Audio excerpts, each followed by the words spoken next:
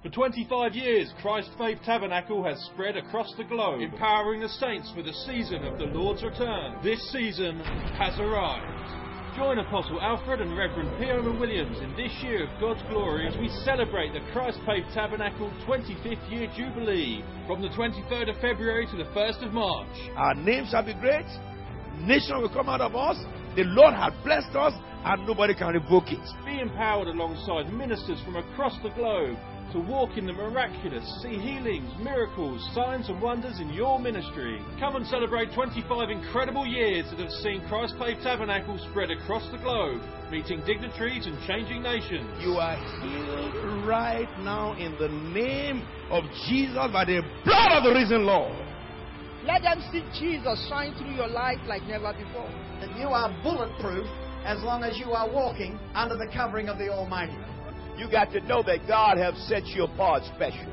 God is very, very marvelous in every little thing.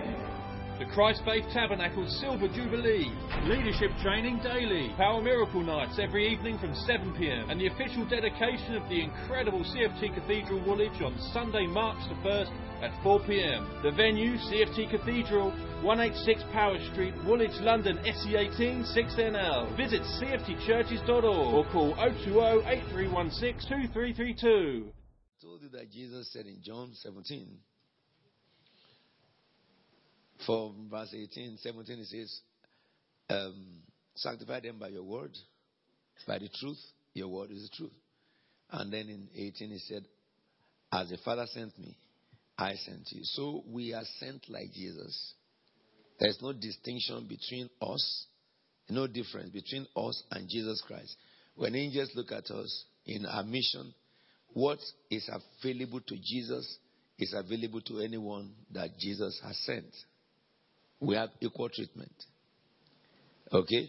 In the face of the Father, we have equal position in sending. Because the Son received it and gave it to his brothers. So God does not treat you different from Jesus Christ when it comes to sending you out. Now, these things I'm telling you will change the orientation of many ministers in the world. Because Satan has invaded us, and that's what we're going to look about this morning. Satanic operations of the last days. But if you look at this, you need this basic. We'll move on to that. If you recognize that there's no difference between you and Jesus Christ when it comes to going out, then you have no reason to be afraid. Because Jesus will never be afraid to deliver the message to anybody under heaven. You have no reason to fear death or fear killers or fear anybody. They can't touch you because they can't touch Jesus. And so, because you need those two things, and we looked at Moses, when Moses got the revelation in chapter 33. I always say to all ministers in the globe, if a minister pray all prayers in this world, if he did not pray those 3 prayers, he missed it. When people ask me, what can I do? How can I pray to develop myself? I tell them, just 2, 3, pray it only and that's it. It's similar to the book of Ephesians chapter 1 verse 18 that Kenneth Hagin spoke about. All those Ephesians prayer 17 and 18, they are in this Exodus. When Moses has seen wonders, has seen miracles, water from the rock, quail from heaven, mountain filled with glory, he recognized that he had not known God yet. No matter how manifestation you see in your life, you are just beginning. God is beyond what you have ever seen. Remember I told you that yesterday? That is the appetite that opens the eyes of man to see angels. Okay, when you really fall in love with that, and you really seek after that, then angels will appear. You cannot pray angels to appear. They will never answer your prayer. Angels cannot answer the prayer of man. Neither can man command angels to do anything. They will not obey you. Angels obey the biddings of God only. So when we command, we don't command angels. Let me correct this. I heard some Americans say that you can send your angels to go and do this. They are liars. Bunch of liars. People who never saw angels before. They don't even know who angels are. Angels don't answer man. The Bible says, praise ye the Lord, ye his holy angels, who obey his bidding. They don't obey the bidding of man. But how could angels associate with man? When man entered the shoes of Jesus Christ, angels served them. Hebrews chapter 1 verse 14. Are not all angels ministering spirits sent to serve those who inherit salvation? For you to be served, you must be in a place of service. Are we together now? So it is your understanding and working in these principles that will bring angels to serve you. Because as God sent Jesus, Jesus sent you. So if you are going like Jesus, angels will serve you. And if you walk in your heart like Jesus, angels will reveal themselves to you. They will manifest around you. All right. The second prayer that Moses prayed was verse 15 and 16. Verse 13, he prayed, teach me your ways, O God, that I may continue to know you and continue to find favor before you. So we understand by his first prayer that for a man to have favor before God is not by confession. You may confess, I'm blessed and highly favored 2 million times a day. That doesn't make it happen to you. To have favor before God is, verse 13, to know the ways of God. Teach me your ways, that I may have favor. So we understand the condition for man to have favor is to know the ways of God. And the area of your life in which you know the way determines the area of your life in which you can have favor. That's the reason why Christians that could be ministers who are financially bankrupt, but they can see the spiritual realm like they are seeing physically. And the example of that is the prophet who died in death, who was a friend of Elisha. All right? So in the sphere of favor, favor comes by knowledge. And the knowledge of God in this circumstance. Then the second key point he prayed is, let your presence go with me. If you look at 15 and 16, he says, if your presence doesn't go with me, how will people distinguish me? So, to distinguish a believer from an unbeliever, it is the presence of God. It is the presence of God.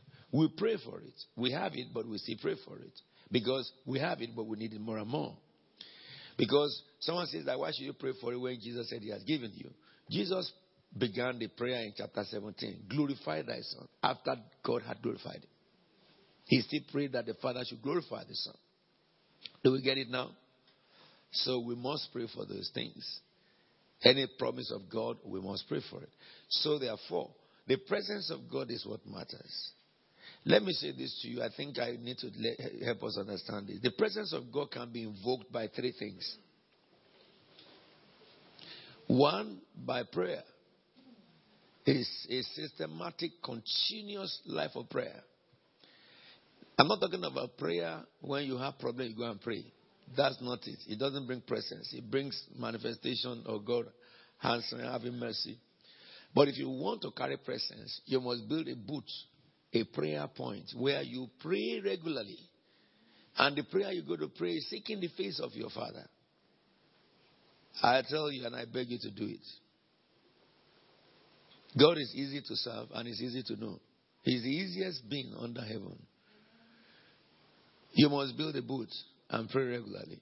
When you pray regularly, especially if you can observe the hours of prayer regularly, and you have a part of that hour that you really kneel down on your knees before him and worship him, seeking his face. Praying Exodus 33, verse 13, 15 and 16, and verse 18 and 19. What will happen with you is that each day you went to the place to pray, you will not see anything. Second day you went to the place to pray. The hour you go on your knees and pray, you will not feel anything. If you continue to do it, you see, from the day you decide to do it, an angel is assigned to it. That's what happens. But these angels will continue to monitor you and continue to go with you. The reason why God assigned the angel is to strengthen your mortal body to fulfill what you have determined with God. But when you continue, you begin to be taken through journeys. For your first 5-7 days, you may be having some nightmares. That is dreams that have no meaning. Because you are passing through the realm of the spirit. But when you overcome and you pass through 5th to 7th day, you begin to have visions. The enemy will try to stop your vision to muddle it up But the angel will continue to strengthen you to keep on praying. By the time you reach over 12 days to 15 days, you have passed through the realm of, demonic spirits. You have come to the realm approaching the throne. That is heaven. By 21 days, angels can take you on a journey to heaven. You see, each time you go on your knees into that prayer place, the glory increases. The glory increases. And they begin to do cleansing and cleansing and cleansing, and your heart will lock up to it. Once your heart is locked up to it, they can pick you like this, touch you, and you are gone. The first time that I was taken to heaven, glamorously, I was not a pastor. I was still, in my 20s, early 20s, I suppose. I just felt concerned about Jesus. And I began to think in my brain that, look, how is Jesus? How can I be serving a God I didn't see? How do you look like? All the photographs they were showing us. Can that be him? And I started praying. Nobody taught me. But in my soul, I want to see Jesus. So then, by 21 days, an angel appeared to me and took me to heaven. That was the time I saw Father Abraham. I was allowed to join the company of saints worshiping God in heaven. And when I saw Abraham, I thought it was Jesus. Because it was Jesus I wanted to see. And I was going to kneel down, and an angel stopped me and said, do not worship him. This is Father Abraham, the father of faith. I've told you a lot about that, and I wrote detail of it in my book on my encounter with the Lord Jesus. But I never fasted one day on that day. But I used to fast from my teenage age, 3 days every month, while we would go and pray for Prophet Obadari in the soul winning group. We go from place to place to do the prayer. But when I was seeking Jesus and I began to have a heavenly encounter, it was my heart, not my prayer, not my fasting, but prayer. So prayer brings presence. I'll tell you many more about that later on. Second thing that brings presence is studying the word. Yes, I think I remember I told you I will share an encounter with you about the key to word of knowledge. Let me tell you, one day in 1991 or 92, I was so bothered, so worried in my soul. I haven't operated in prophetic office for years then. I thought as a prophet I should operate in word of knowledge. But I recognize that there are two people I know who operated in word of knowledge very accurately. And that was Pastor Kumui of the Deeper Life. And he's just completely a teacher. And then Prophet Kenneth Hagin. So I began to covet that grace in those two people. And I began to ask God, what is going on? Why can't I operate like this? And one day, an angel appeared to me in my room here in London and said to me, I want to take you to heaven. Took me off again. When we were going, he said to me that the Lord had told him to bring me. When we got there, the Lord took me and said, come, you have been asking me about the secret of word of knowledge. I want to show you what you should do, and you will operate in word of knowledge. And the Lord took me to a place where I've been taking me through a few places. Then he took me to a place and he said, look to the earth. And when we looked into the earth, my eyes went straight to Nigeria, to Lagos. I've never been to Pastor Kumui's office. Never have I been to Kenneth Hagin. And I saw his office. I saw the building where the office is. And I saw his office, went through like all the corridor, like this 3D stuff to his office. And it was 12 midnight. And I saw a man who bowed his head down with pen, studying the Bible. Like somebody studying for exam. And I said, and the Lord said, what is he doing? The Lord said, who is that? That man. I said, Pastor Kumui. He said, okay, what is he doing? I said, he's reading the Bible. And the Lord said, he's not reading the Bible. He's studying the Bible. There's a difference between reading and studying. He said to me, that is the secret of the word of knowledge in him. Study the Bible. Don't read it. Then he said, look over there. And I looked, and it was America. And I saw a man in his house and in his garden in the broad daylight. He was sitting on a chair, this chair that you relax, that you can fold back to be like a bed. And he had his stool beside him with a glass of water and a bottle. And he had the Bible in his hand and his pen, and he was writing. And the Lord said that, who is that man? I said, Kenneth Hagin. He said, yes. He said, what is he doing? I said, he's reading the Bible. The Lord said, no. He's studying the Bible. The Lord said, that's the secret of word of knowledge. Son, don't read the Bible. Study the Bible. And he said, good day. And the angel took me out of the place, back into my body. When I got up, I told all my members. And I began to study the Bible, and I began to operate in word of knowledge.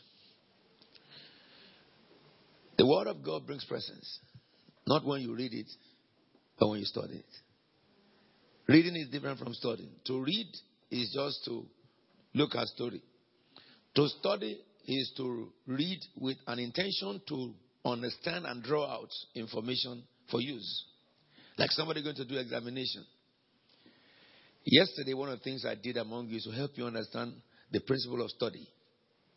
The reason why many people get education wrong and they get the scripture wrong and they apply it wrongly, because they do not study. They read the Bible, they have somebody preach something they think is a new thing, and they go and preach it. You must never do that. You must never. God said in the book of Jeremiah, I hate prophets who pick word from one another and purportedly say that this is my word. He said, let he that dream speak his dream. And he says, let he that speak of me speak as my oracle. So we understand this. So the study of the word of God brings presence. Another thing that brings presence is fasting. Fasting. You have prayer, you have the word, and you have fasting. I will talk more about fasting in the afternoon. Because there are all manners of teachings that are flying about with fasting. And fasting has been so useless. It's a holy tool that has been so messed up. I will take you on fasting in the after break. Now, those three things attract the presence of God. Now, for the rest of today, this morning, let us talk about satanic operations in the last days.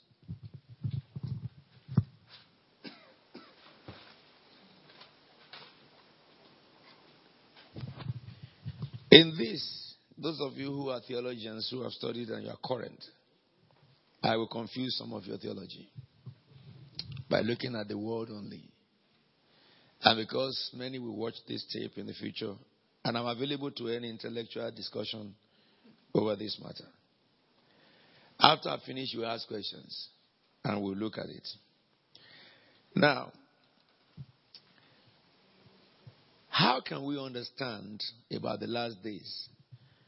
The first thing, the answer to that is that we can understand fully about the last days by reverting to the Lord himself, what he said about last days. Every other thing said by anybody that is not in line with what Jesus said for the last days is not greater.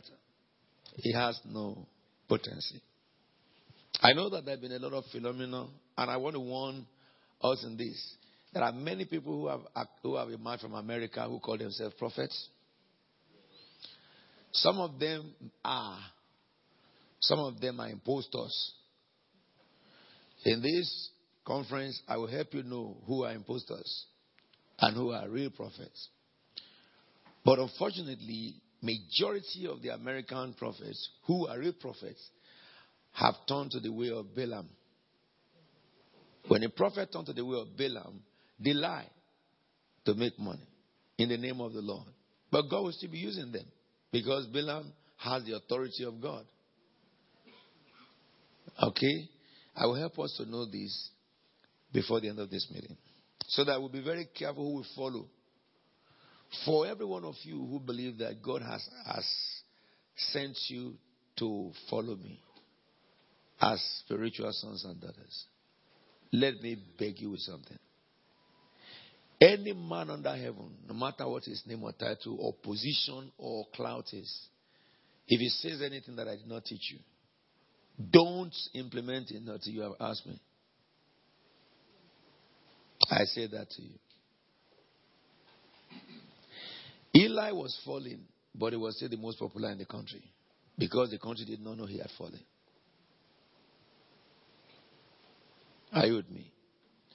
Because if you look at my own life, you will discover that my own fatherhood is different to all of them. All of them. There are some people who, if you don't become their son, they don't want to relate with you. It's not so with me. You don't have to be my son to be related with me. You don't have to be my own offspring to be blessed by me. Of course, those who are offspring are closer to their father. Okay? And their fatherhood definition is very different to the scripture. My fatherhood definition starts and stops in the fatherhood of our Lord and Savior Jesus Christ. Period. So if I teach you something, I expect you to question me. How many of them can you question? The day you question them, you are a dead man. I want you to question my authority and question what I teach. Okay? So that you and I can know we're in the right path. And if I'm questioned, you will get the right answer in line to what I've taught, because I will not add or delete or malign or perjure or bend the scripture. My eyes have seen the King of Glory. One day, an angel appeared to me in my room and took me to heaven. That Lord Greek news. And when this angel was taking me to heaven, I was wondering, where are we going and what are we going to do? We enter into heaven and it continues to fly in the heavens higher, where I've never been. As we flew higher and higher and higher, and we flew to the highest region in the northern hemisphere of heaven. When we landed, I saw a company of angels, cherubs. They were like babies in their stature. They had wings, and they were standing in horseshoe form before the throne. And I looked at the throne of the Father. A throne that is so glorious that you cannot penetrate, your eyes cannot penetrate through the light. But yet he looks so real and so visible. But visible in the mind of those who stand before him. Not tangible as in physical sight. But his visibility is more real than tangible visibility. And then he began to take decisions over nations. And he said, look down in that nation. It was Nigeria. And then he said to an angel, the basket of iniquity of that man is full. Go and take him out. And the cherub flew out of the throne and landed in Aso Rock of Nigeria. And I saw the beast who ruled over Nigeria coming down from the stairs, who believed that no one can eradicate him. And the angel put this finger upon his head, and he fell down like a garment. And the angel came back to the throne and said, Father, it is done. And then the Father turned to me and said, go and tell my people Nigeria not to pray over the nation anymore. For I have heard their groaning. And he said to me, on the 7th of July this year, you will see my hand again in the nation of Nigeria. And then God the Father called the assembly off. And the angel who picked me up again, back to the earth. I told the members on that Friday, that man is a dead man. Within 24 hours I spoke, he was dead. I went to Nigeria and told Pastor Dapo and the rest of them, this man who had gone, on the 7th of 7th, you will see the hand of God. The second one that the hope of the nation was hanging upon was dead on that day.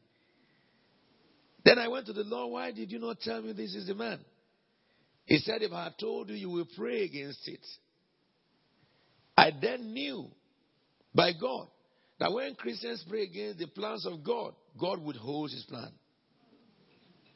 Is he not a father with great humor?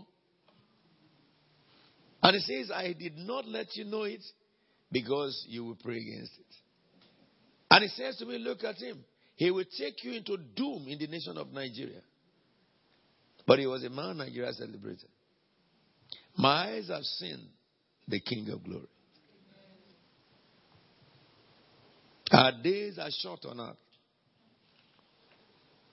Deception in the last days. Matthew 24.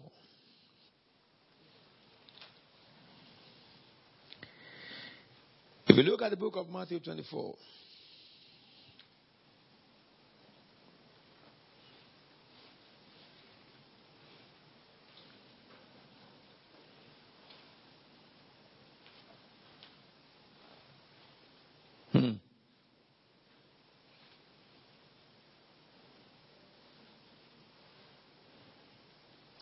the book of Matthew 24, from verse 4.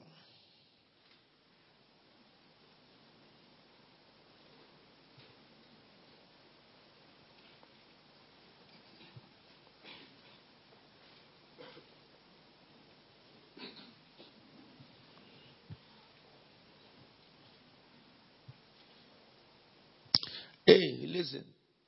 God told me to tell you this. Every minister who preaches to end up to make money has fallen. That's what he told me, not amen. And he said to me to tell you, beware of them. Don't go near them. In the month of March, I see them begin to be judged by God in a sort of anger. They fell like ants together with their associates. What is Jehoshaphat doing in the armor of Saul? Listen. Jesus answered, watch out that you are not deceived. The first and the most powerful weapon of Satan in these last days is deception. Deception.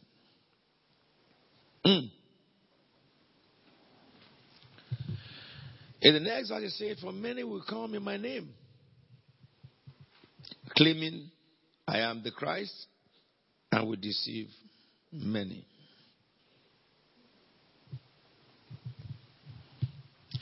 And the first thing I want us to look at is, this is when the disciples of Jesus Christ asked Jesus, what is going to happen? How do we know the end time? Because the way Jesus was speaking to them, it seemed as if it will happen immediately with them. And Jesus said, watch out that you are not deceived. Now, can I say this to you, ministers of God?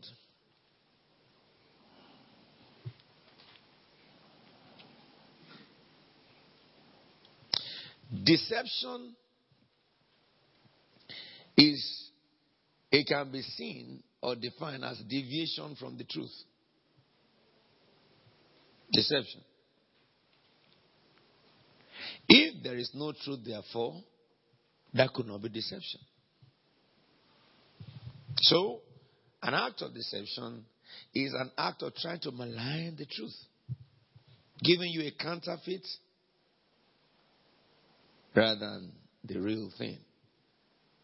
But then counterfeits will always look like the real. Counterfeit will be so packaged like the real. But they are short-lived. Because though they look like the real, they do not have the potency of the real. Sometimes counterfeit looks more enticing than the real. Because the packaging of the real may look not very fanciful.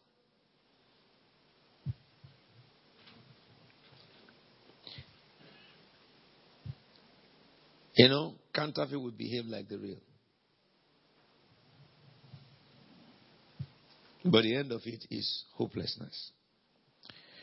When Jesus says, watch out that you may not be deceived, I think we can begin to look further into what the Holy Spirit wrote through the apostles when they explained the word deception. In the book of 1 Timothy chapter 4, verse 1, it says, the Spirit clearly says that in the latter times, some will abandon the faith and follow deceiving spirits and things taught by demons. Now we understand here that the deception here is now divided into two arms. Paul in this scripture told us that the manifestation of deception shall be done through two entities. The first entity are deceiving spirits, which are some messengers from hell. It's a classification of a group of demons. These demons will go out to deceive people. All right? Then, the second spirit that the church must be careful about are the spirits that will teach on pulpits. Demonic teaching. Now, can I say something to us? When we say demonic teaching, all right, and deceiving spirits, if you think that this is talking about occults, you made a mistake. Because Jesus has said that the deception is against the church. So he told the church to watch out. I'm not looking at the signs of the end. Tonight, I will look at that. Okay? But I'm looking at the manifestation of Satan in the last days. Satan has prepared two categories of evil spirits. The first one are spirits that come into church, whisper into people's ear, and the people will begin to have thoughts.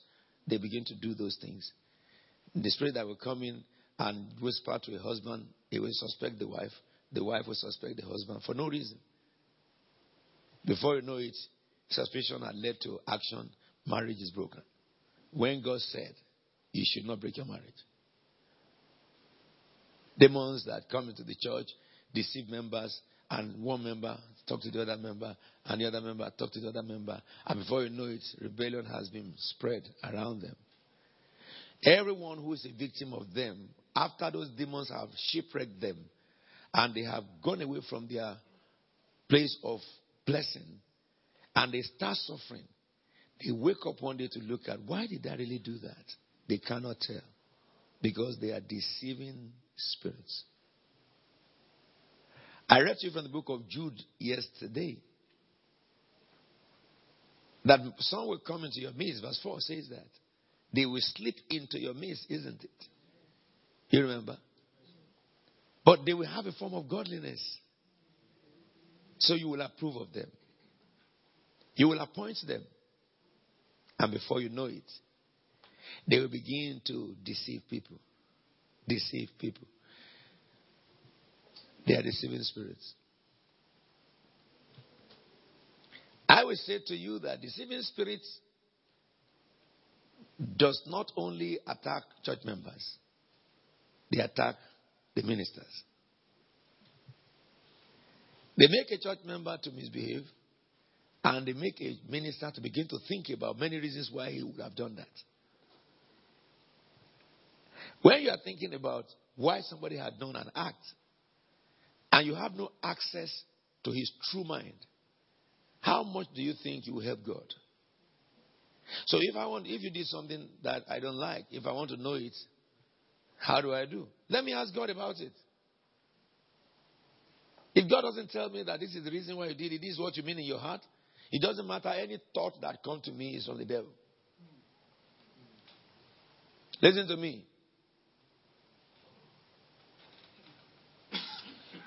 Counterfeit is very, very similar to the truth. Okay? When you start thinking, it will look as if God is the one speaking to you. How do you know God speaking? Whatsoever is good, whatsoever is lovely, whatsoever is of good report, if there be any virtue or praise, consider. God does not dwell on the misbehavior of members. He doesn't dwell on that. God doesn't dwell on that. He had told you it will happen, so when it happened, He does not talk about it. When you sit down and begin to think about what somebody had done, and then you go from one thought to the other, and from one thought to the other, you are under the influence of deceiving spirits. They will gradually take you out of grace. What should we do in our time? I think I've been talking about it. Why should a believer not access the heart of God? If God doesn't speak, then leave Him alone. If He speaks, then you speak. Listen to me. But you can know the mind of a man by connecting with the spirit that created the mind of that man, not by listening to deceiving spirit. Deceiving spirit will sincerely lead you to shipwreck. But I say this to you. How the Bible reveals to us about deceiving spirits, He also spoke about demonic teaching, which means that demons will speak from pulpit. Okay? For demons to speak from pulpit, he must invade the mind of ministers. Now let me say this to you. Only 2 ways are available to the devil to achieve this. Only 2 ways and no other way. One way is by sending his own messengers who are witch doctors and the rest of them who just come and say that I'm also a pastor. And they will start church. Or call themselves bishop, or call themselves apostle, call themselves prophet. And they will start church. And they will be manifesting in counterfeit power. I will look at that in a minute. And you know, in Christendom today, especially Pentecostal church, the moment somebody is performing miracle, it is so stupidly. I mean, this is the most stupid thing ever done in this Pentecostal movement. Somebody is performing miracle, you will see them from all over the world. They are going to the place. What is making ministers going to a person or a place where they are performing miracle? Because they themselves, they have been deluded in their mind by the devil. You can perform miracle. You heard that somebody is performing miracle. Then you left your place going to, when Jesus has warned you that you must not do that.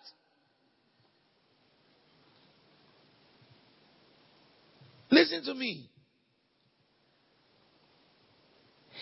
Satan will send his own messengers who will just change their name one night. They will perform miracles, but they are counterfeit. You need to look behind the veil. They will pull crowd by demons. Demons, Ephesians chapter 2:3 tells you, those who are in the world are under the control of the devil. Satan will just say, move them. All the demons will move the people. They will run to the church. The church overnight, it will blow up into tens of thousands. Satan knows that a lot of fools in the church follow crowd and follow signs and wonders. Let me say something. That's the reason why in Nigeria, the whole church of God is held ransom by one useless man called T.B. Joshua. A witch doctor known. And yet, he's a threat to all the anointed men. He's poaching from their churches daily. Why do people leave Pentecostal church to go to a liar? I will tell you why. They were in the Pentecostal church, but they did not know their God. All the message there is what sent them to go to the other man. If our message is based on miracle, based on deliverance, based on prosperity, and now they had a man who can perform miracles more than you. So why should they stay with you? You have told them that God is miracle, miracle is God, full stop. And if it is prosperity, they now met a man who is giving them free food and perform miracle. And you cannot afford it. So where would they go? They would rather go to that man who is performing the miracle and who can give them food. Though transport free, though if it donate their blood, doesn't matter. So you understand, therefore, more messengers of such will emerge among us. Okay? Let me tell you something. One day somebody called me. I wanted to invite a minister. He passed through London. I said, okay, when he comes, I will want to just invite him because I've heard very good things about him. And when he came, and eventually, whoever, he called. His PA called. I said, tell him to speak to me. When he spoke to me, he said, Apostle, I've heard good about you too and stuff. I would like to come and pray, minister with you or people. I'm just passing through London. And he said to me that if you have any sick person, bring all the sick people and go, there'll be miracles and stuff like that. And when he was talking to me, I was listening to him. So when he finished, I told him that, brother, my first time of meeting you. I said, how many dead have been raised in your ministry? Oh, he said, no dead have been raised yet, but, we see miracles and stuff like that. If they come, they will be healed and stuff. And I told him that 9 dead bodies have been raised in my ministry. I don't need miracle. I need those who will teach my people how to see vision, how to hear God. I need those who will teach my people a message that will cause their heart to run in righteousness. As if for miracle, we see it every day. If any sick is in my meeting is not healed, God didn't want to heal him. That's the problem. He doesn't have to be healed. If I have sickness in my body, if the Lord does not heal me, I will leave the sickness alone and I will do the will of God. I would mean that. So I told the man, you made a blunder. Because you said that, I can't associate with you. Because you are one of those who have been perverted. You are genuinely called by God, but you are a baby. I want matured people to come and teach my people. I want people to teach my people their experience and encounters with God and show us in the Bible. So that my people will, when the person leaves, my people will, for days and months, they'll be seeking the face of God. If I pass through any church, the trait I want to leave there is that somebody to be so angry with himself and just go into seeking God. If I leave your cripple and go, but I achieve your cripple to seek God, I have done better than raising him from that infirmity.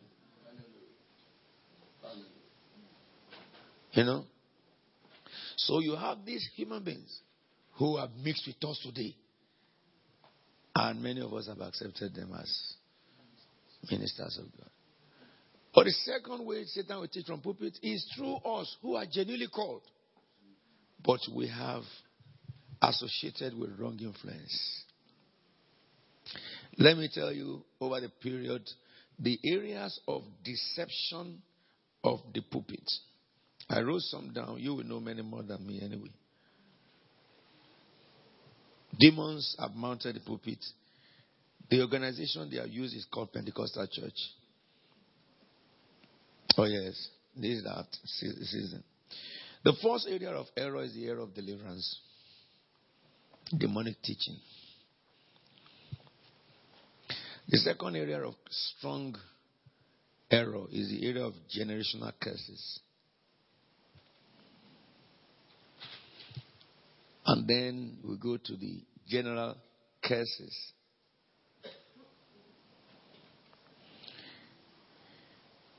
Then we go to the area of finance, deliverance, generational curses.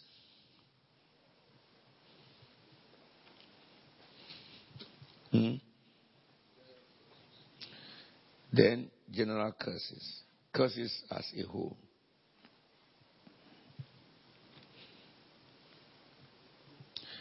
Then in the area of offering, they have introduced all manners of giving in church because of the fact that they just want to create avenues to make money. And all these givings emerged from the Old Testament. One of them that is very strong in Nigeria now is redemption of firstborn. It's from the pit of hell. It's demons that taught the man who brought it. You know, I am praying this year that God will permit me to go into the conference where all these teachers are. They are my friends. I know them. They know me. But over the years, God had not permitted me in their association. But this year, I will go in there because He had permitted me. Where we will look at the scripture, I will teach before them sitting and show them the error. What is the gravity of teaching error? Hell. After death. Hell. God will not have mercy on anybody who perpetrates error or who associates with error. No matter how God uses you on earth, your work will not be recognized. The Bible says so. We'll look at that. Now, redemption of firstborn is an error. In the area of giving, there are some people who have taught people, whenever they will take offering, they will tell the people that this very offering, God has told me that this is the very offering that will make this, and this is the offering that will get this. God never speaks that. Your mind is the one. Anytime you feel like that, it's your mind or an evil spirit. God of heaven never says anything that He had not written. Because He said, sow in the morning, in the evening do not hold your hand. You do not know whether this or that. So when did God change His theology? That He would tell you or I, this is the one that will bring the offering. So you understand that by basic reason of God, it is wrong. It looks correct, but it's not. That is counterfeit.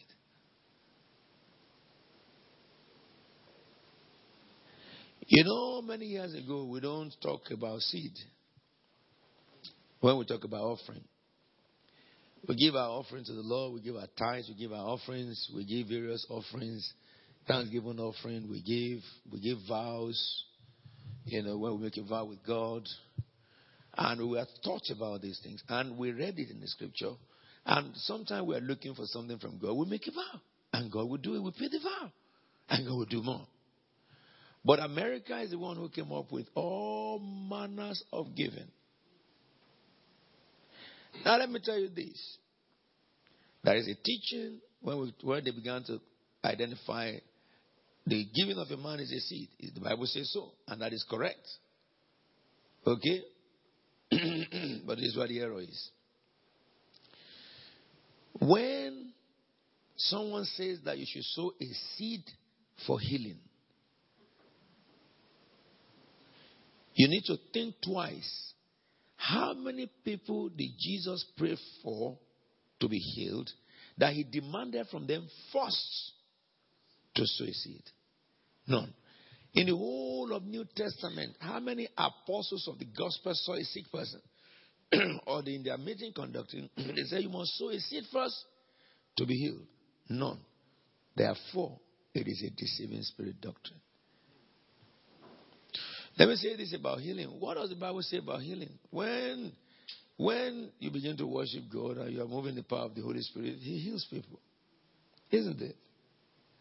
Now, who among you fathers will charge your son for coming to eat in your house? That son, for you to take your lunch today, I as your father, I have provided the lunch. You have to sow a seed to me to eat the lunch. It doesn't look reasonable.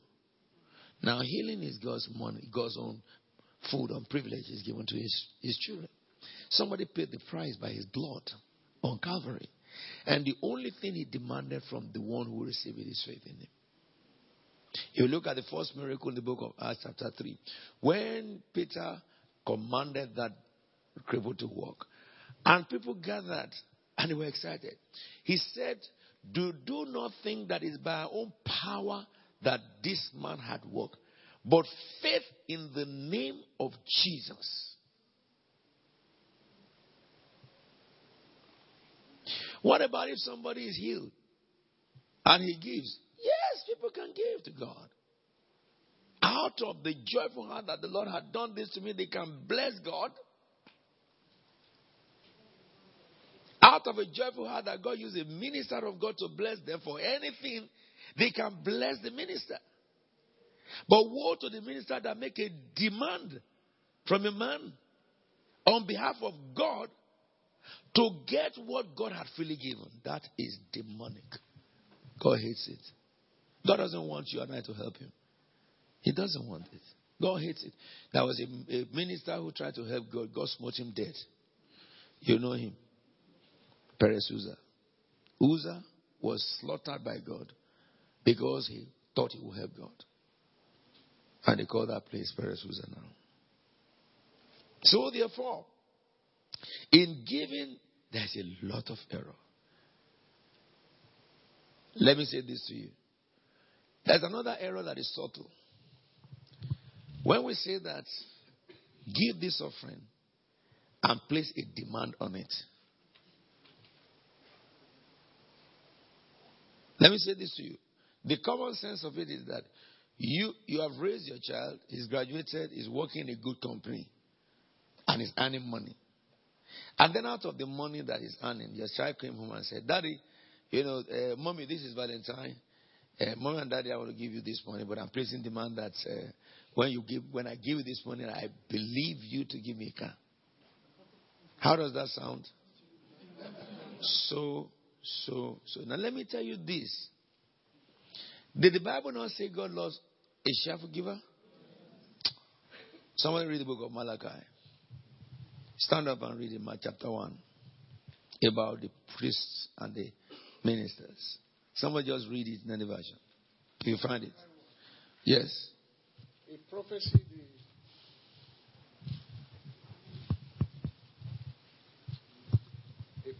The word of the Lord to Israel. What is happening here?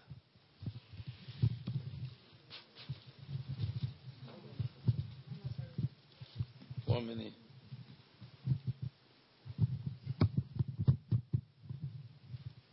Please. Malachi 1. Malachi. Chapter 1. Malachi 1. I want us to follow this. I want to talk about ministers and offerings. Yes. A prophecy, the word of the Lord to Israel. What version are you reading? An oracle. The word of the Lord to Israel through Malachi. What is happening? Give him the one that the choir gave him. No, he didn't switch it off. No, he's not holding it. They didn't switch it off. It's too loud. Your fader. Mm-hmm. The word of the Lord to Israel through Malachi. I have loved you, says the Lord. But you ask, how have you loved us? Was not Esau Jacob's brother? Declares the Lord. Yet I have loved Jacob. But Esau I have hated, and I have turned his hill country into a wasteland, and left his inheritance to the desert jackals. Edom may say, though we have been crushed, we will rebuild the ruins. But this is what the Lord Almighty says. They may build, but I will demolish. Come on now. Listen to this. God demolished what his children did. Mm-hmm. They will be called the wicked land, a people always under the wrath of the Lord. Mm-hmm. You will see it with your own eyes and say, great is the Lord, even beyond the borders of Israel. Mm-hmm. As a son honors his father, and a slave his master, if I am a father, where is the honor due me? If I am a master, where is the respect due me, says the Lord Almighty. It is you, priests, who shows contempt for my name. Stop.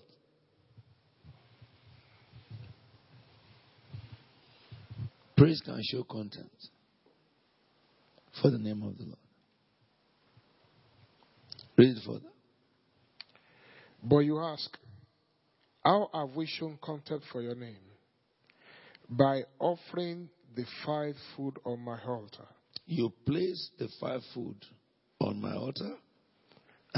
But you ask, how have we defiled you?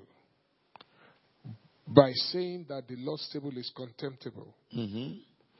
When you offer blind animals for sacrifice, is that not wrong? When you sacrifice lame and diseased animals, is that not wrong? Try offering them to your governor. Will he be pleased with you? Will he accept you? Says the Lord Almighty. Yes. Now plead with God to be gracious to us. With such offerings from your hands, will he accept you? Says the Lord Almighty. Hold it.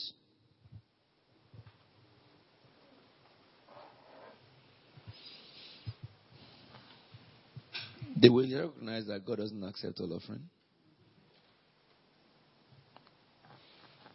Read verse 14. Cursed is the cheat who has an acceptable meal in his flock and vows to give it, but then sacrifices a blemished animal to the Lord. For I am a great king, says the Lord Almighty, and my name great king is to be feared among the nations. Amen. Let me read chapter 2. If you look at this scripture here, the first one you read, 2 things, major things there. God was speaking to the priests and he was speaking to the people in their area of offering. All right? Now if you look at chapter 2, God zeroes straight into the priests. It says, and now this admonition is for you, O priests. If you do not listen, and if you do not set your heart to honor my name, says the Lord Almighty, I will send a curse upon you, minister. And I will curse your blessing, minister. Whoever say, yes, I have cursed them because you have not set your heart to honor me. So there is something about God expecting honor from priests. When I tell you that God is telling me that some people here should sow a seed of 100 pounds, 100 pounds, 100 pounds, do I honor him? Does my God beg? Does that sound like God? God can never say that. He had never said it. There are 20 of you who should bring 1,000 pounds. God don't say things like that. If God came here as a father, he will speak about your need and what he will do to it. Your need, what he will do to it. Your need and what he will do to it. And he will attend to those needs. Word of knowledge that sees those who will give money is from Lucifer. Every minister who says are falling. If you don't understand me today, when we all die, you will understand. But I wish you do understand. That is the reason why, if you look at the records of all the ministers who do that, the money they fraudulently take from people, they only spend it on themselves. Now Nigeria is in big trouble because all of them are buying jets. Not only jets, but boasting of it. When the Bible says, let he that had money boast not of his money. If God blesses a man, the spirit behind the blessing will not permit the man to boast of it. When a man boasts of material things, the source that brought it is not a divine one. Money speaks. I taught you about this 3 weeks ago. Money speaks. All right? God said it. So the language of money determines the source of it. You know, when these things are taught, they look good, but they are not. You have to check whether they look God. Let me give you an understanding about giving. Let's go straight to the book of 2 Corinthians chapter 8. This will help us in our further teaching on this. You know, in CFT, let me tell you something. When we want to take offering, we most times we just tell people where it's offering time and that's it.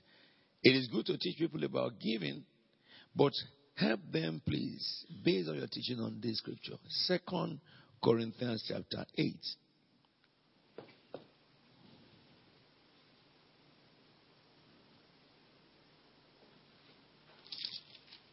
If I read from verse 1 very quickly so that we understand.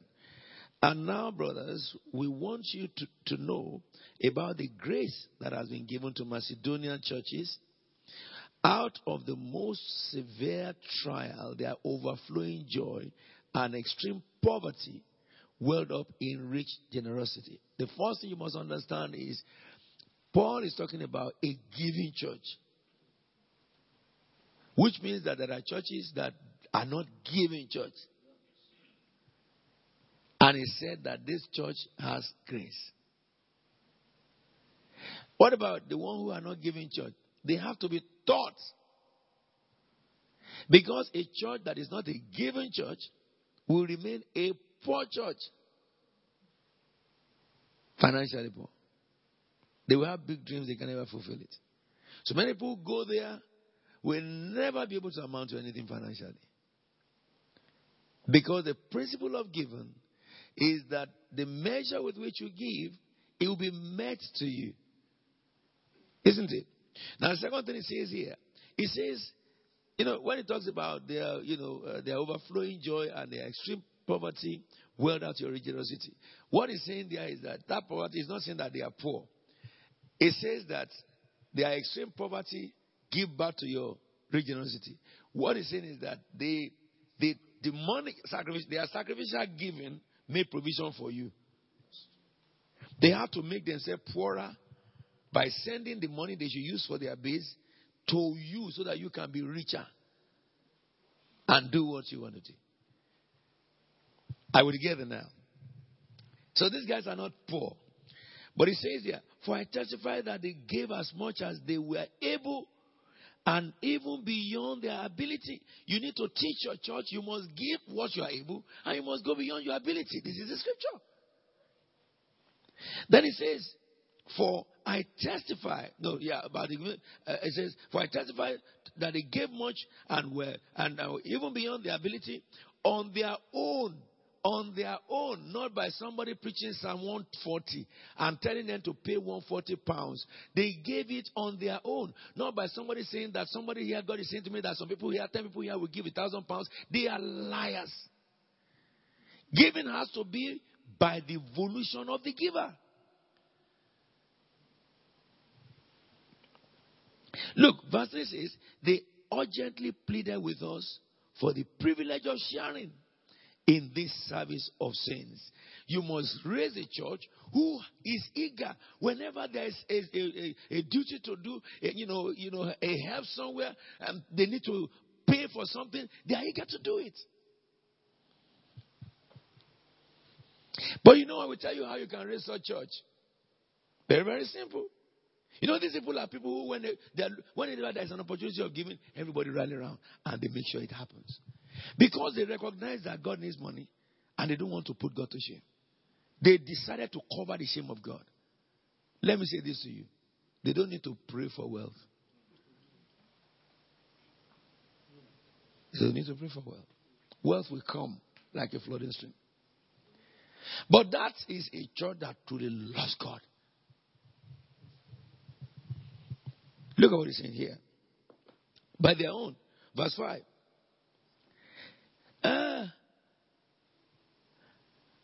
Verse 4. They urgently pleaded with us for the privilege of sharing in this service to the saints. So, we recognize formally that it is grace, but giving is an act of service. Remember what I taught you yesterday? The Holy Spirit gives you gift. Jesus calls you to service, and God works through you. We see that. 5. And they did not do as we expected, but they gave themselves first to the Lord and what? And then to us, in keeping with, you can see what a true church is. If when we were young in CAC, Olu, I grew up there. You had all manners of people there. You had people that when it's given time, they'll be arguing. I belong to a group called Blessed Christian Association. Maybe that's why I'm blessed. You know something about my group? My group were not highly educated people, but they were businessmen. We have another group called Onward, who are highly educated people. When it's time for us to give, we, our group and the Onward, we will compete. Okay? I remember one day, our pastor, they wanted to buy a beetle for the pastor.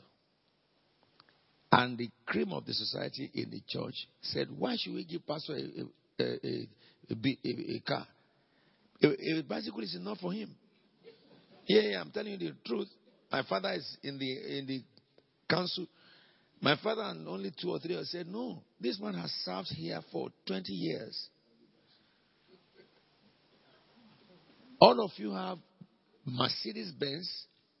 Some of you have 2 Mercedes-Benzes. You live in big mansion. This man live in this little room for 20 years. Before his eyes, all of you went to England to be educated. He took care of the home. You came back and you became big people. And they said no. So, the news got to the ears of my group. I was young in the group then. There's one brother in my group. He prays so much. But when it comes to giving, what he would do is that he would tell the church administrators, we want to know how much these Onward people give. So while all of us are giving, we want to beat Onward in giving. And Onward have this ego that they are the senior. When they finish their giving, the last minute, he will just write a check to double all they are giving.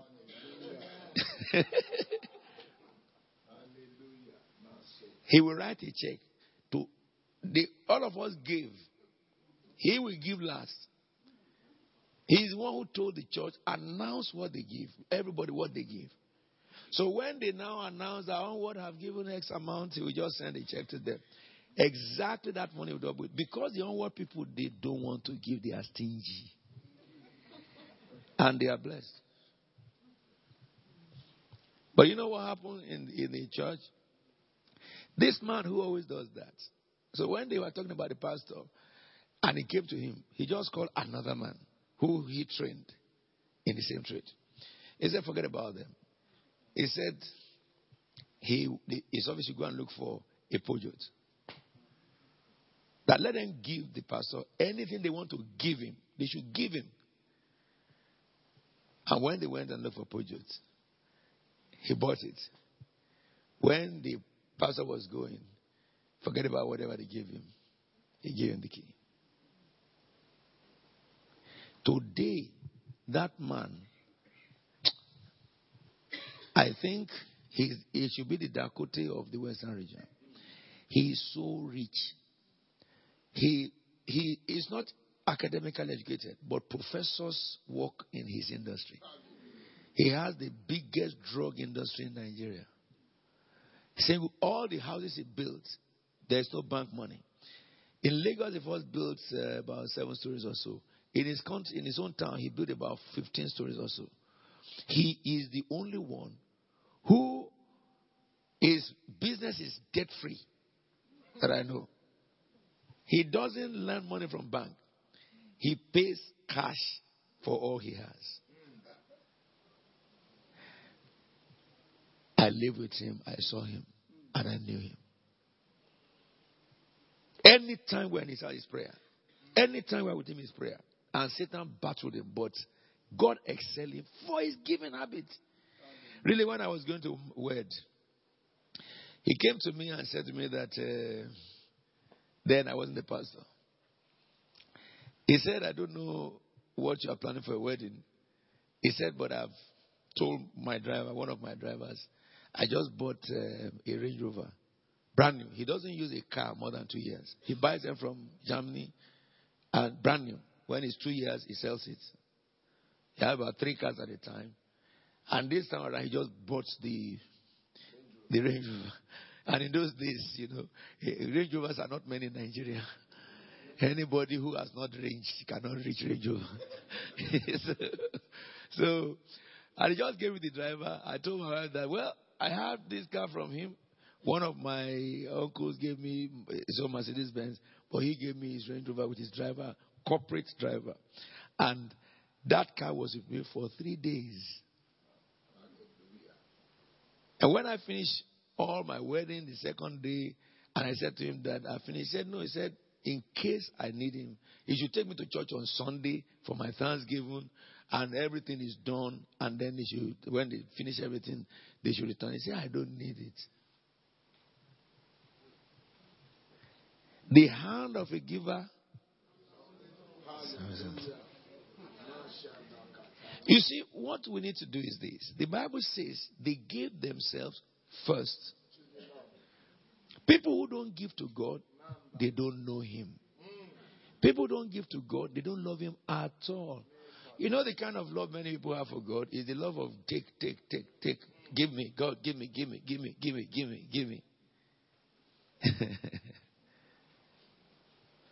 But to build a church like that is to teach them Jesus.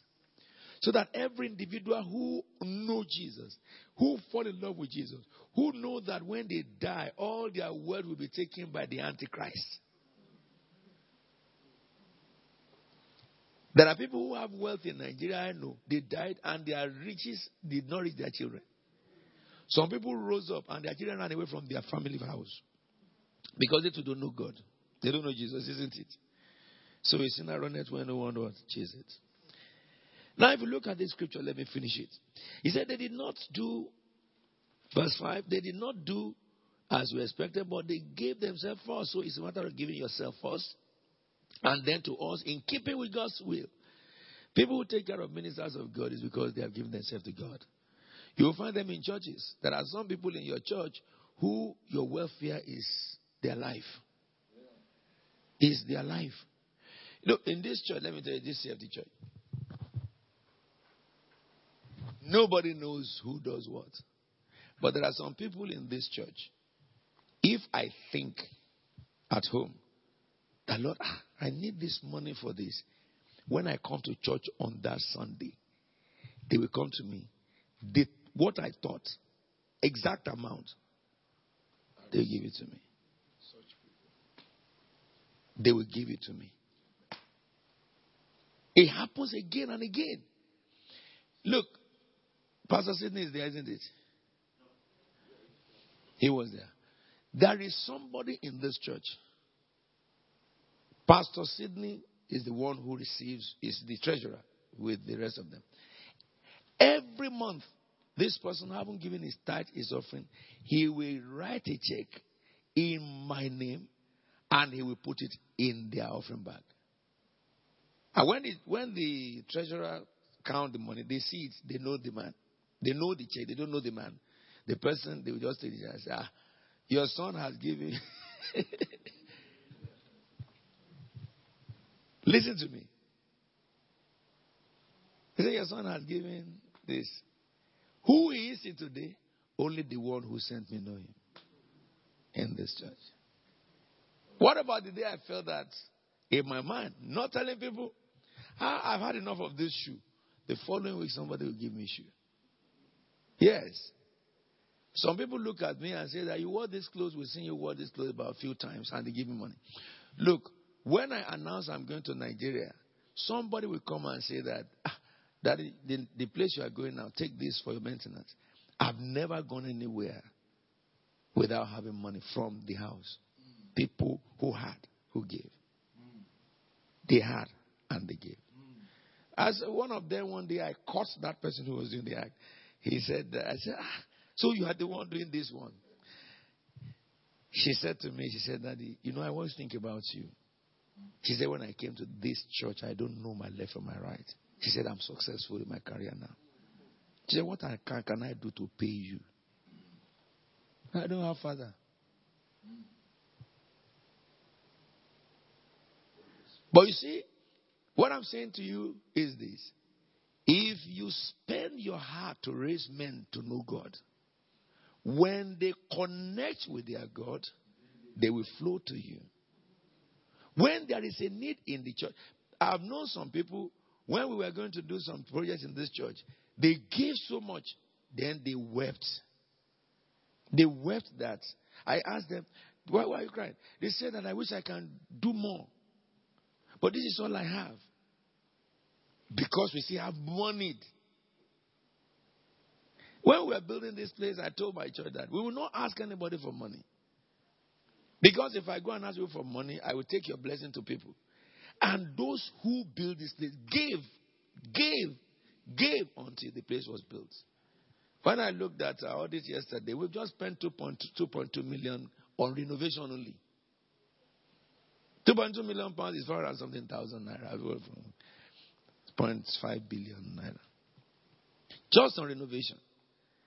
But you see, when we say give, okay, for people to give, they must have first given themselves to the Lord. If people are taught and they connect with God, when God has a need, they give. Not only that, they give to one another. Let me say this to you, Pastor, you can go and copy it in your church.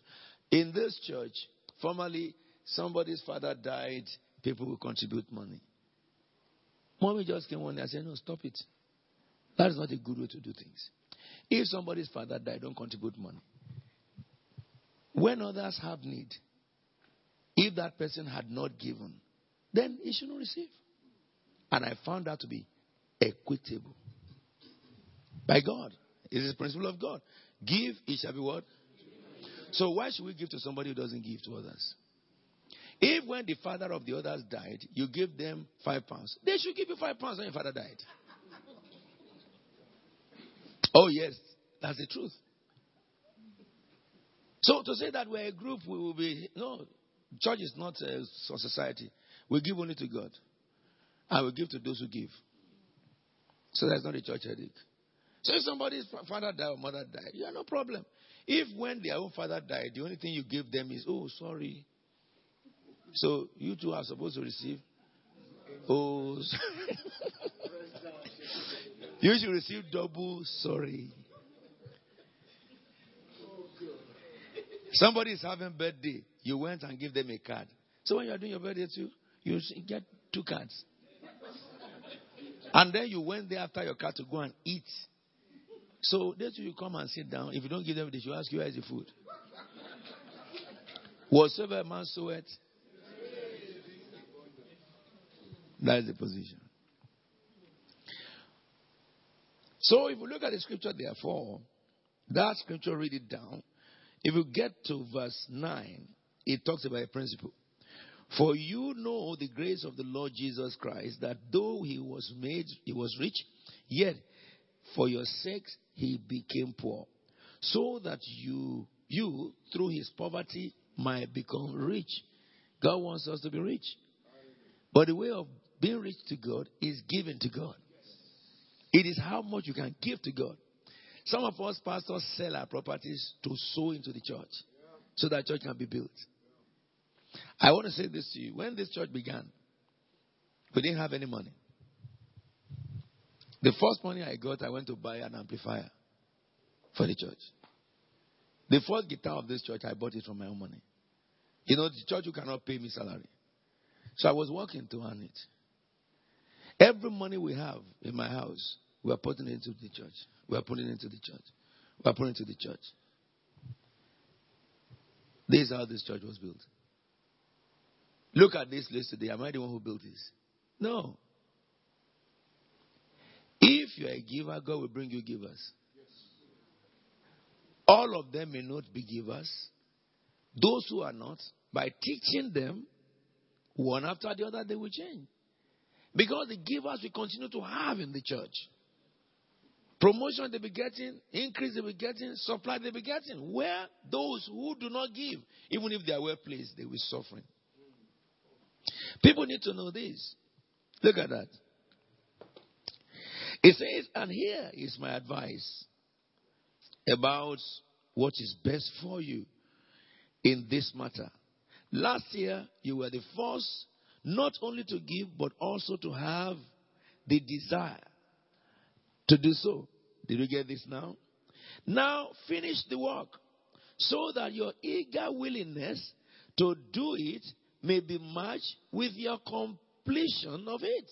According to your word means not according to credit card. For if the willingness is there, the gift is acceptable. If the willingness is there, the gift is acceptable. If the willingness is there, the gift is acceptable. According to what one has, not according to what he does not have. Our desire is not that others might be relieved while you are hard pressed, but that there may be equality. At the present time, your plenty will supply what they need. If you look at this scripture, it tells you and I, God can never tell somebody to give what he doesn't have. There are some people who say that, give what you don't have. God is not the one speaking. Widow's mite is not small money. Widow's mite is all she had in her saving. And the Bible didn't tell us how much. But she put all her saving. That is her might. Okay? Put everything. If you look at this, therefore, this is the template that can correct the error of giving. If the willingness is there, the offering is accepted. But where people are told that, God is saying 10,000 people, 10 people here who are giving 1,000 pounds, there are 100 people here. I'm not going to go down. I'm not going to go down. From that 1,000 pounds, 50 people, 50 people, 50 people, 50 people, 50, 50, 50. And then people didn't come out and say, okay, 20 now for 500 pounds. You and I know that it is stupid to believe them. They are liars. If God said 1,000 and he said 50, then the 50 should have showed up. Their own God never gets it right because they are demons sent out to teach demonic teaching.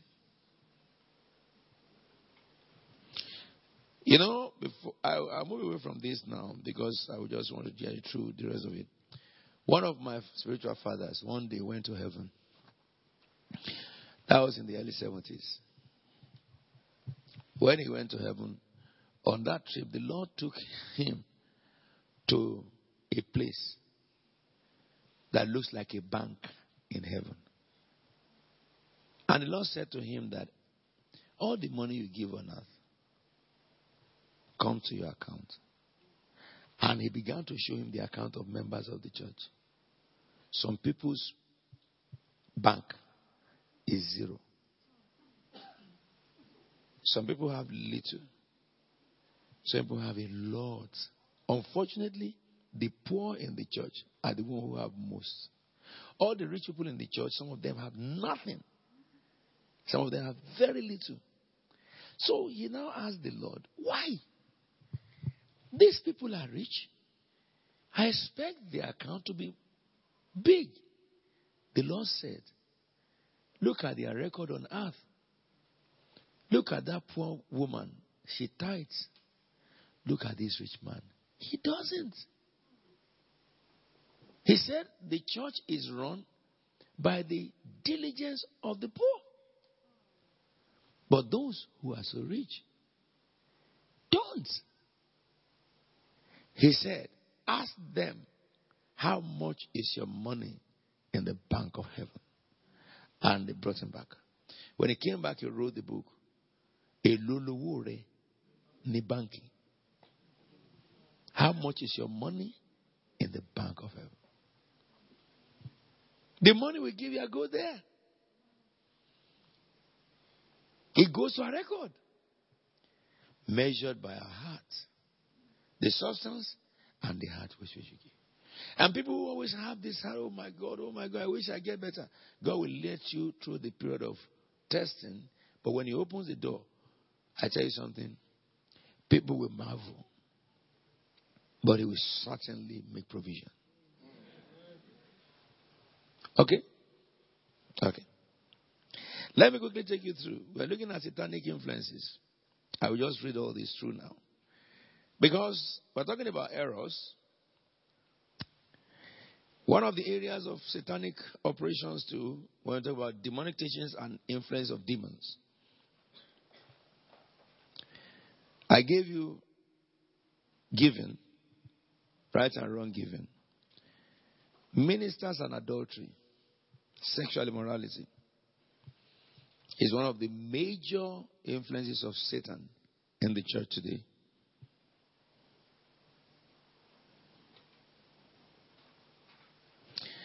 And the last one is the doctrine of grace.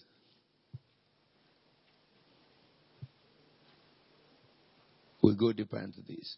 There are some people who believe that you are saved by grace and that's it. You don't have to do anything. You don't have to do anything. God does everything in you. It's a false doctrine.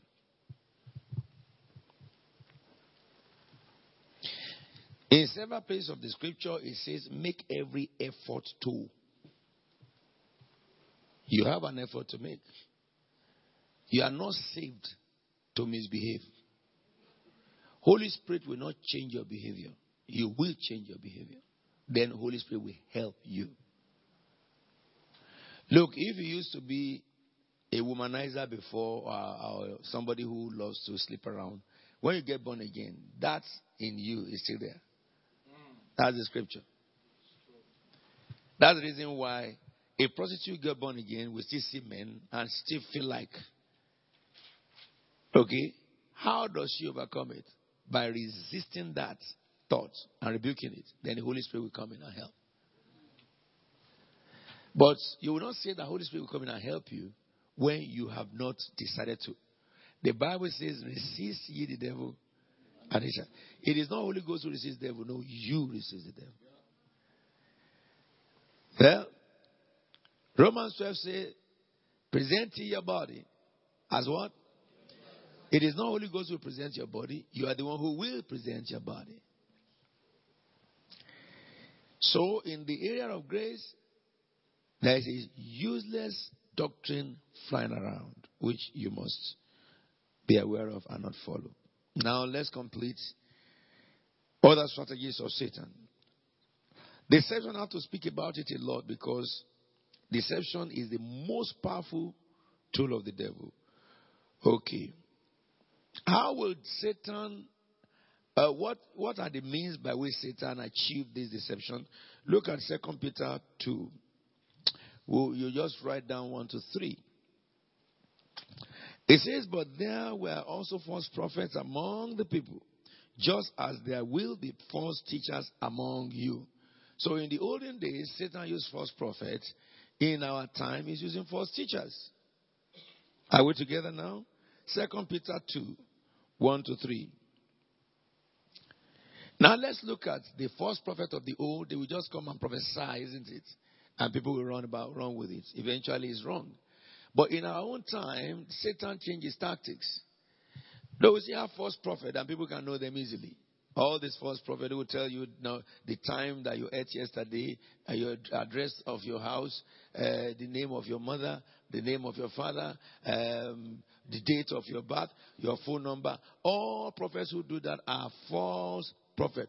You know, because how do you know false prophet? If somebody is trying to impress you that he's speaking of God, then it's false prophet. Because prophecy comes out of the mouth of the prophet without the permission of the prophet. God speaks to man, through man, involuntarily. And our God is not in the business of trying to help you believe that I am God before he's talking to you. No. When he talks, what he says will prove that he's God. So if somebody is telling you the telephone number of somebody, they are mediums. And it's very easy to achieve that. If you take away me and you rub it with water under the back of calabash, put the water together, wash your face, you will see telephone number of people.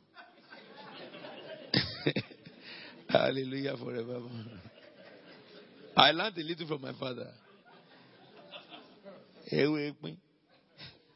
But when you wash with your face and you begin to see, those who reveal to you, they will follow you home. And when they begin to manifest in your house, you can't tell them that they shouldn't because you have attracted them. They are called ghosts. Devil ghosts.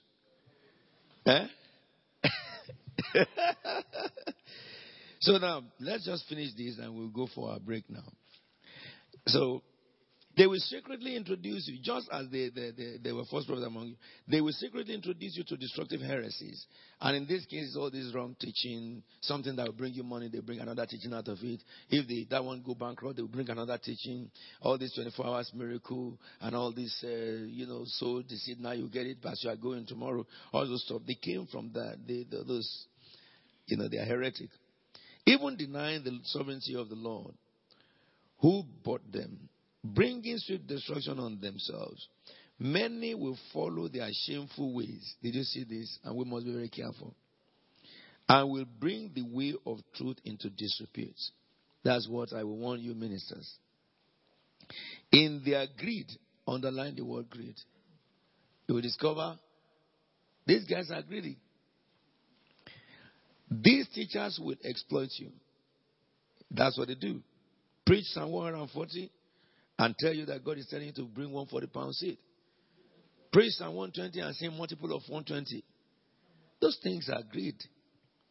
End of the day, they use all this stuff again upon themselves to lavish on their wealth.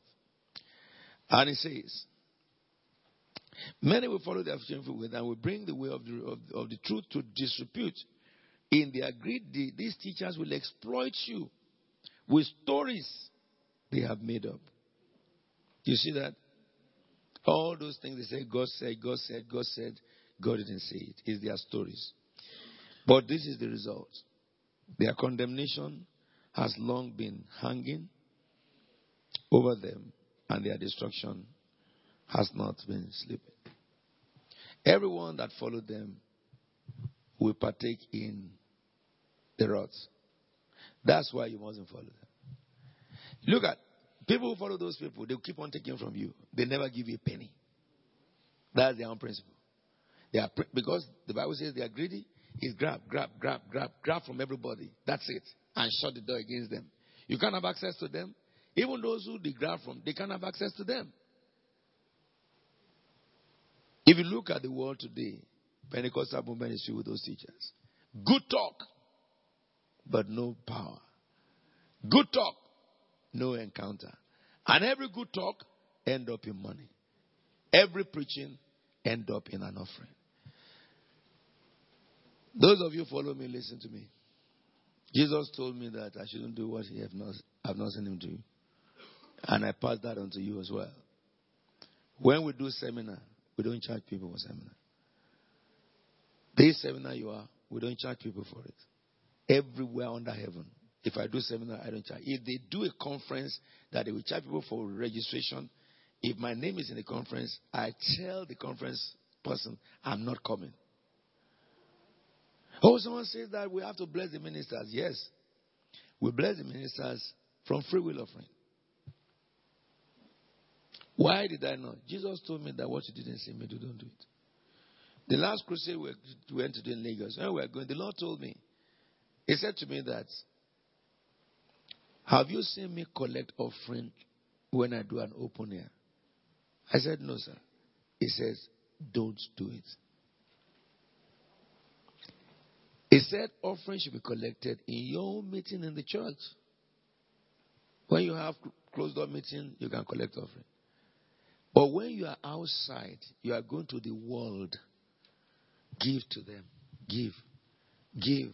And he said to me, and I will bless you. He is the God who had provided the lamb before he demanded the son to be slaughtered. He is the one who had provided the upper room before he sent them ahead. The donkey to fulfill his prophecy was bought, and it was never ridden according to the prophetic. Nobody knew it until the minute the prophetic should be fulfilled, and he sent them to the other village to go and untie it. He is the same Christ yesterday, today, and forever. What I want this generation to do is this. We want to be a generation that Satan will be frustrated about us. That everything he had done to the others, he cannot penetrate it in any way to us. Because in God we are smart. To the world we are foolish. But to the master, we are the gems. We will change the face of the earth for the Lord Jesus Christ. Let's just stand up together. Father, we thank you so much for this session. I pray for all your ministers and your saints. May the grace of heaven be upon you. May the Lord increase us in his in-depth knowledge. May the Lord prove himself beyond our wildest dream in the things that we do as he turns our heart towards his heart. In Jesus' anointed name we are prayed. Would you like to be part of a vibrant church in the midst of beautiful, awe-inspiring surroundings? Christ Faith Tabernacle at the CFT Cathedral, Woolwich is now open for all. Apostle Alfred Williams, apostolic leader to churches around the globe, warmly invites you to come and be part of this incredible move of God. Every Sunday at 10 a.m, 186 Power Street, Woolwich, London. In our beautiful, recently refurbished cathedral, we are seeing miracles happen, people healed, needs are met, lives are transformed. The Word of God is preached with power through Apostle Alfred Williams.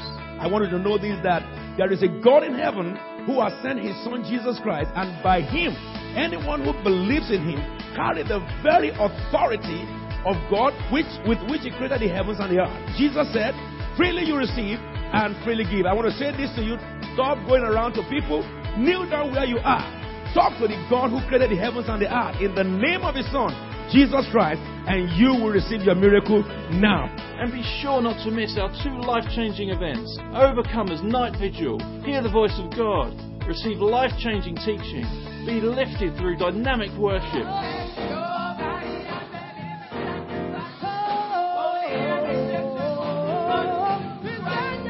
Become an overcomer on the last Friday of every month at 7 p.m. And also come and celebrate with us at our exciting monthly Victory Nights. Receive your breakthrough. Be empowered to win. Come and claim your victory on the first, second and third day of every month. Whatever age, nationality or background you are from, there is something very special for you at the Christ Faith Tabernacle Cathedral, Woolwich. Every Sunday at 10 a.m, 186 Power Street, Woolwich, London, SE18 6NL.